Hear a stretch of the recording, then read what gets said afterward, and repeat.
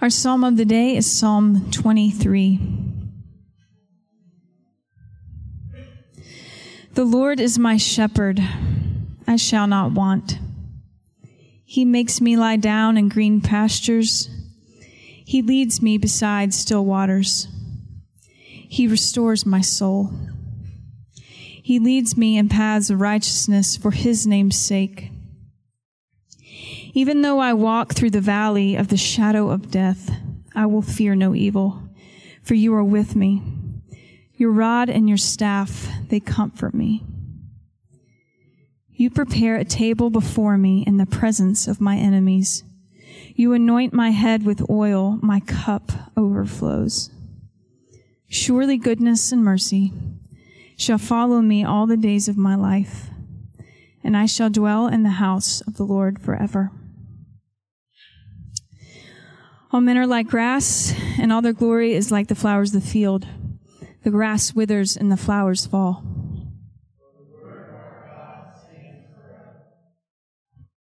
Our gospel lesson this morning is from John chapter 10. If you have a Bible, you may turn there. We are reading from verses 7 through 18.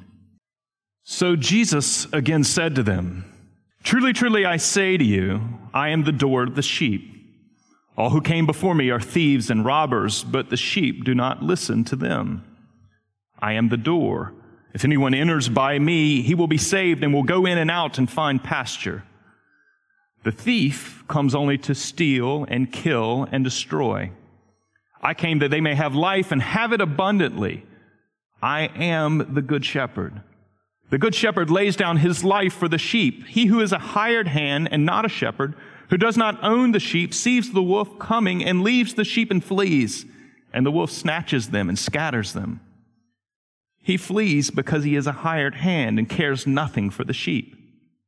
I am the good shepherd. I know my own, and my own know me, just as the Father knows me, and I know the Father, and I lay down my life for the sheep. And I have other sheep that are not of this fold. I must bring them also, and they will listen to my voice. So there will be one flock, one shepherd. For this reason the Father loves me, because I lay down my life, that I may take it up again. No one takes it from me, but I lay it down of my own accord. I have authority to lay it down. I have authority to take it up again. This charge I have received from my Father." This is the word of the Lord. That was weak, guys. This is the word of the Lord. Let's pray. Father, we are grateful that you speak to us in the Scriptures. We're grateful for all that you have revealed and how you call us now to respond. We ask that you would lead us and guide us in that response. We pray in Christ's name and for his sake. Amen. Our scripture passage this morning is found in the 23rd Psalm.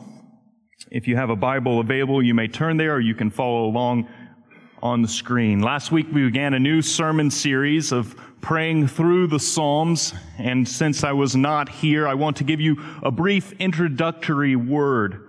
Because why the Psalms? Christ Church, you have probably noticed that we work a lot with the Psalms. Each week during the service, we read a psalm.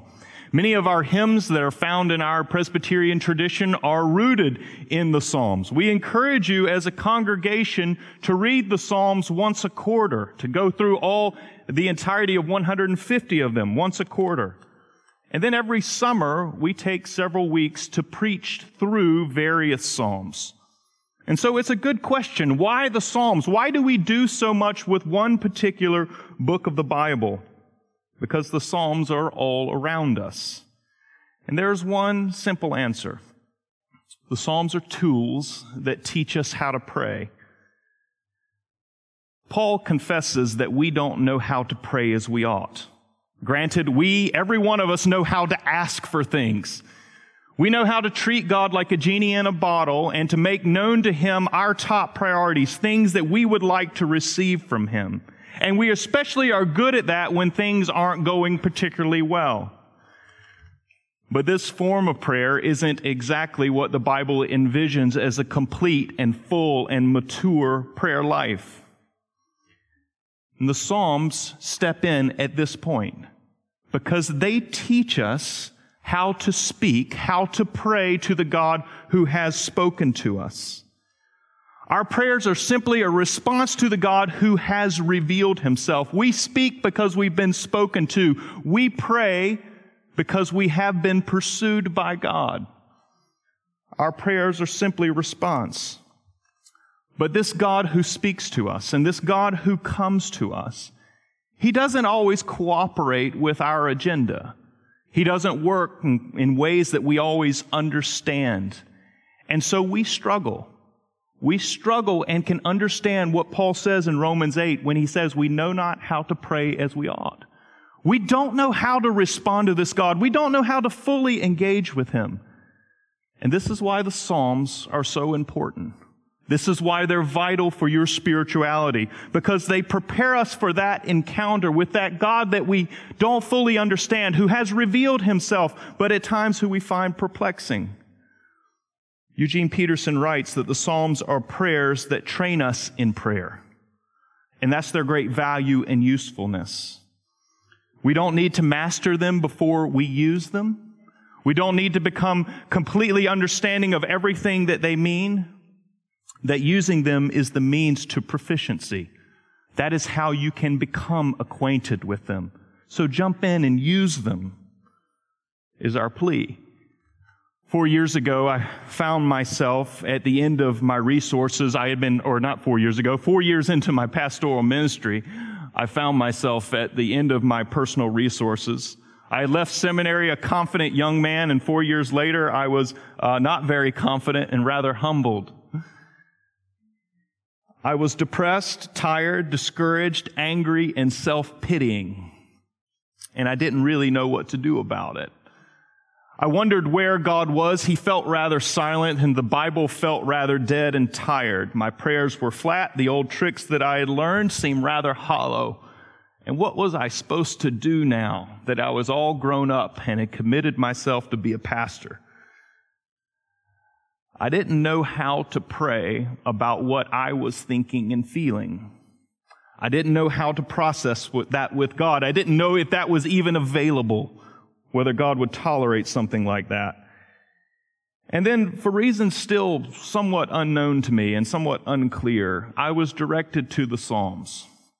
I had a few people hint and mention it, but I found myself with my Bible open, and that with the only place that I could really turn.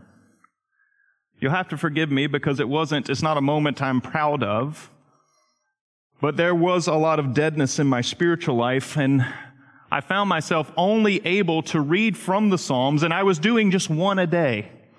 That was what I could handle and manage at that point. But what was so fascinating, it was through these strange prayers that are from far distant lands and places. They're written by fellow saints who have journeyed with us in the difficulties of faith. And those prayers became a second home over time. It was in the use of them that I became proficient in understanding the value of them. And there were two things that shocked me. The first thing that shocked me about the Psalms was their candor. There was disappointment, there was grief, there was anger, there was confession, there was complaint. They had an extraordinary amount of candor in interacting with God, and there was a freedom in the Psalms that I myself did not feel in my relationship with God. And so I was able to learn a great deal.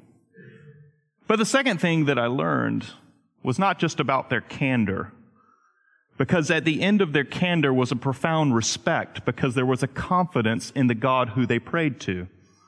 There was a confidence in the Psalms that God would make things right, that God was faithful and righteous and just, that He wasn't blind, and that He did hear, and that God would answer His people. He would make good on His promises. He was reliable. He was trustworthy.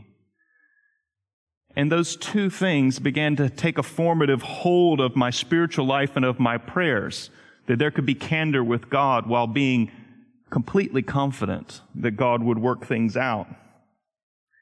I was learning to pray through the prayers of the Bible itself. And this is what we're inviting you into this summer. It's why I'm going to bang on about the Psalms and say that it's important, because we learn a full diet of what a mature prayer life looks like through these biblical prayers. And this morning, we have a classic. It is perhaps most intimidating to preach on these passages because everyone knows the 23rd Psalm. Attend most any funeral, Christian or non, and you will hear the 23rd Psalm. Its language is beautiful, it's iconic, and its beauty exists in its simplicity. Straightforward. It's a prayer orienting us to God in the midst of life's uncertainties and fears. These very short 6 verses orient us to God in the middle of all kinds of disorientation. And we all know that life teaches us that our fears are real, and the Psalm teaches us how to process and handle these fears in the midst of life. And so the question that we'll ask this morning, very simple: how do we pray as fear and uncertainty press in on us? How do we pray in the middle of that? There are 3 movements in the Psalm that we're going to follow. The first one is this, is that we learn to confess our dependence. If you look at the beginning of the Psalm, the Lord is my shepherd, I shall not want. He makes me lie down in green pastures. He leads me beside still waters. He restores my soul. He leads me in paths of righteousness for His name's sake. And the prayer begins with this marvelous confession that the Lord, Yahweh, the covenant name of the God of Israel, the God who had created all things and now was redeeming all the nations of the earth, this God is my shepherd. There was a personalization taking place in this psalm that is very powerful. And of course, if God is shepherd, then there is a confession that we are the sheep, that we are the ones under His care. And this is where the prayer begins, with an acknowledgement that we relinquish any notion of independence and autonomy. That we are sheep of God's flock, that we are under care, that He is in charge and we are not. We are confessing that we can't govern ourselves. If you've ever had the opportunity to be around sheep, you know that they're not the brightest animals out there. And so we're compared to that. And that if left to ourselves, we will find ourselves at risk and in danger. We will not take ourselves to green pastures. We will not take ourselves to quiet waters. We will find ourselves devoured by wolves and in dangerous landscape. Half-blind, pitiful creatures. We're dependent upon God. The psalm then explains this further about our dependence in verse 2 and 3. He makes me lie down in green pastures. He leads me beside still waters. And the import here in all the metaphor is that God is the one who sustains us. He feeds us and preserves us. He cares for us. And then at the beginning of verse 3, He restores my soul. The word for soul here means life. And this is speaking of the shepherd who brings one back into the flock. This is speaking of salvation. He retrieves me back into the family is the import of what's being said. He saves us. And then at the end of verse 3, He leads me in paths of righteousness for His name's sake. God leads us in right paths, not in a crooked way, not in a dangerous way. He guides us into the way that is pleasing to Him. Our God is saving us. He is sustaining us. He is guiding and instructing us as we humbly submit to Him as His sheep. He provides in every way for us. And so the question becomes, why is this so important in the midst of fear? Why must we profess and confess our dependence on God in the middle of fear? And fear arises simply when things spin out of control. Suddenly we feel threatened, we are disoriented, and we're scared. And it is at that moment when we feel threatened and scared that we especially need to confess that we are not the masters of our own fate, that we are dependent creatures, and that we do have a shepherd who tends to us, who cares for us. He sustains us. He saves us. He guides us and leads us. Because with enough life experience, we learn that things are profoundly outside of our control. We can pretend to try to control all we want, but they are profoundly outside of our control.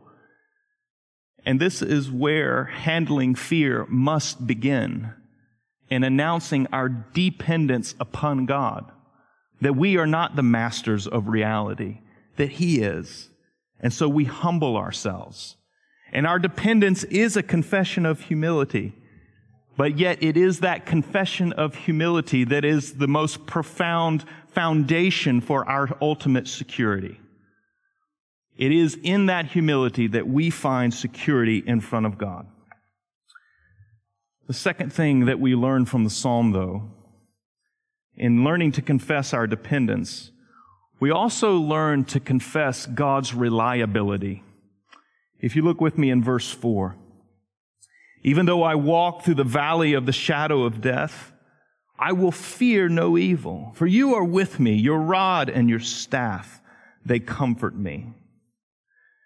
Begins with the metaphor still, here referring to the sheep and the shepherd, talking about the valley of the shadow of death. Now, in the Near Eastern world, it was full of what we would call crags and wadis. We translated the word valleys, but they were very sharp ravines that often led down to streams and riverbeds. They were dangerous. It could be difficult to maneuver around them, and shepherds in that world had to do so all the time with great frequency. And they would guide their flocks through these ravines and crags, and they would have to maneuver around them. One of the difficult things about those ravines was that this is where the predators also were. It's where predators would find easy prey as sheep came down the treacherous slopes. And so what we find here is that the shepherd doesn't promise that we will avoid all adversity. But what he promises is that he will be present, that he will protect, he will watch over us, that his rod and his staff will be there for comfort. That is God's promise to us in the difficult moments of life. He is there to guard and defend.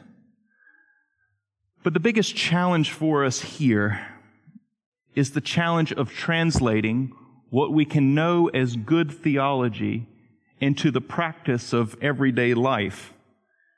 It is in life's difficult moments where we really demonstrate.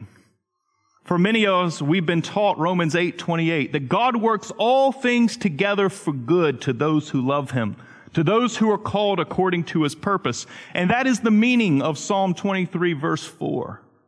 That we can fear no evil because God is the shepherd. He is watching over us and caring for us. And He will work everything together for good, even what others may intend for evil. But this is the most difficult challenge for us. The challenge is to appropriate that in the middle of our own crisis. Several years ago, I sat down with one of my mentors, and I was talking to him about some different challenges and that were going on in my church at that time. And the session had turned into a glorified complaint moment, where I was just sharing with him how hard it was, and I just wanted to be heard.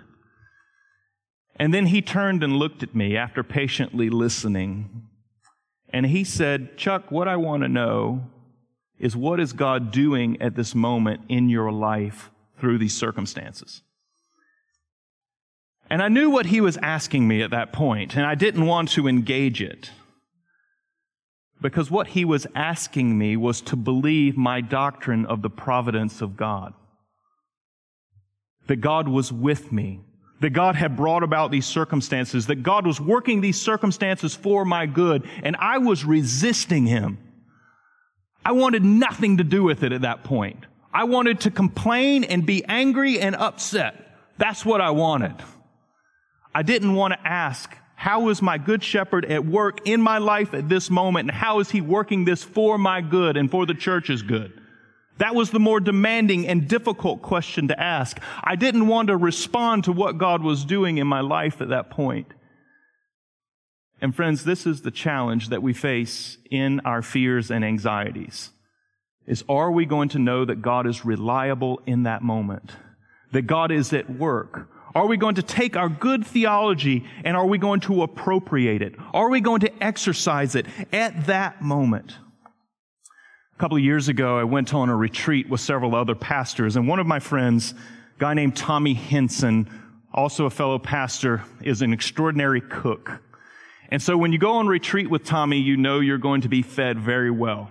One morning, he was cooking breakfast, and so we were all eager and excited because one of our purchases at the grocery store the night before had been that thick, natural-cut bacon. You know what I'm talking about? It's the stuff that, my mouth is watering. It'll give you a heart attack tomorrow, basically. It's so good. And so we had that lined up along with a bunch of other things. The eggs were finished, and they opened the oven where the bacon was to pull it out. And there was the bacon sitting there raw. And we all looked at each other standing in the kitchen. Well, didn't you turn on the oven? No. Well, didn't you? No. Didn't you? We'd put the bacon in the oven. We just hadn't turned it on. And so we had raw bacon sitting there. And I'm afraid that much of our theology is like that raw bacon. It has extreme amounts of potential. It's just not actualized. We haven't turned it on and cooked it, and so it's useless. And friends, prayer is the place where your theology gets actualized. It's where it gets exercised. It's where it becomes real. And this is what the 23rd Psalm invites us into, is to confess God's providential control in all of our affairs. That even in the valley of the shadow of death, we cannot fear. His rod and staff are with us. They comfort us. That God is at work. He is for us and with us in all of our life's circumstances. And so we pray confident of the reliability of God. The final movement that we find in the psalm, though, is that we learn in our prayers to conclude with confidence. Verses 5 and 6. You prepare a table before me in the presence of my enemies. You anoint my head with oil, and my cup overflows. Surely goodness and mercy shall follow me all the days of my life, and I shall dwell in the house of the Lord forever. The psalmist tells us that goodness and mercy shall follow us. The verb for follow here is strong. It means something like pursue, hunt us down. And the goodness and mercy of God are the attributes of the covenant-keeping God, His steadfast love and faithfulness. That God will hunt us down with His steadfast love and faithfulness, that He will not forsake us. That this non-forsaking God will follow us and pursue us all the days of our life. And this is how the psalm concludes, with this confident statement in the middle of all of our fears that God will not forsake us, that nothing can separate us from the love of God in Jesus Christ. It's the statement being made. But why are we so confident of that? Why can the Christian pray that way? Because life can certainly make us feel uncertain. We can be uncertain of the favor of God in our circumstances. Some of our circumstances are hard, and we have hard providences from God. And so how can we possibly have confidence that nothing separates us from Him, that goodness and mercy actually follow us, that goodness and mercy are chasing us down? Perhaps one of the most helpful places to meditate on that question is in Mark chapter 14. You can turn there in your Bible if you like. It's 2 days before Passover, and Jesus is at the house of Simon the leper. There, a woman anoints his head with oil. He's in the presence of Judas, and we've learned at the beginning of the chapter that the scribes and the Pharisees are plotting how to kill him. After the anointing with oil, Judas goes out to betray him. And just after that, Jesus then celebrates the Lord's Supper.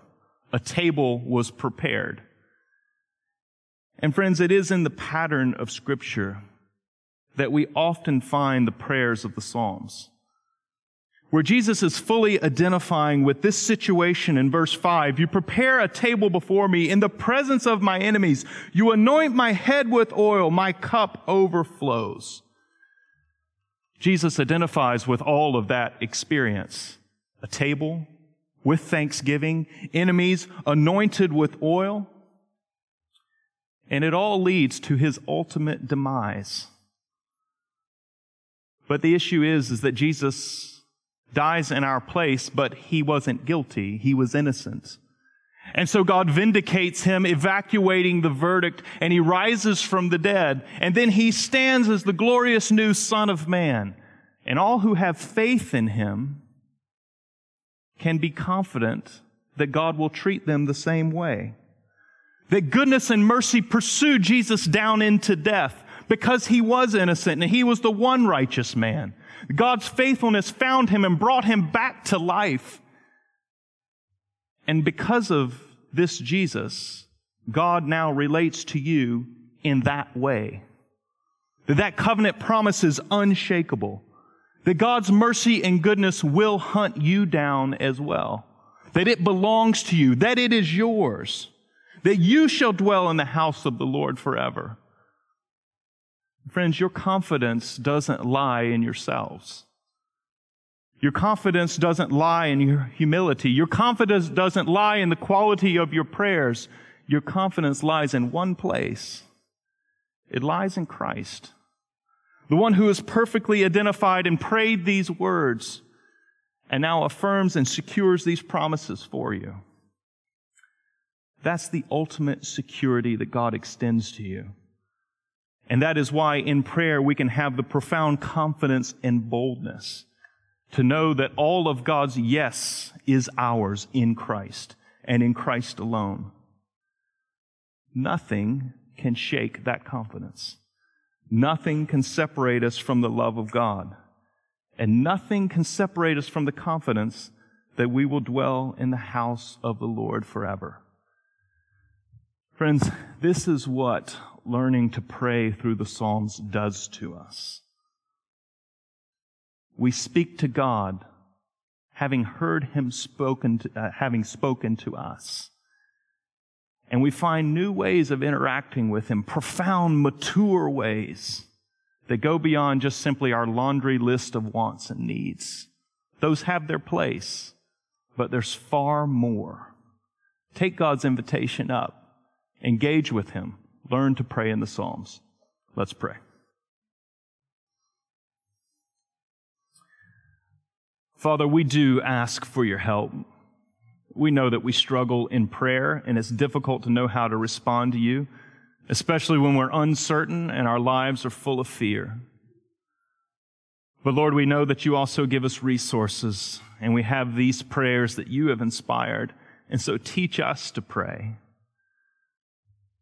May we learn from their movements and motions, and may we be able to confess our dependence. May we be able to confess your reliability, and may we be able to grow strong in confidence that is ours through Jesus. So be at work in us. We pray in Christ's name. Amen.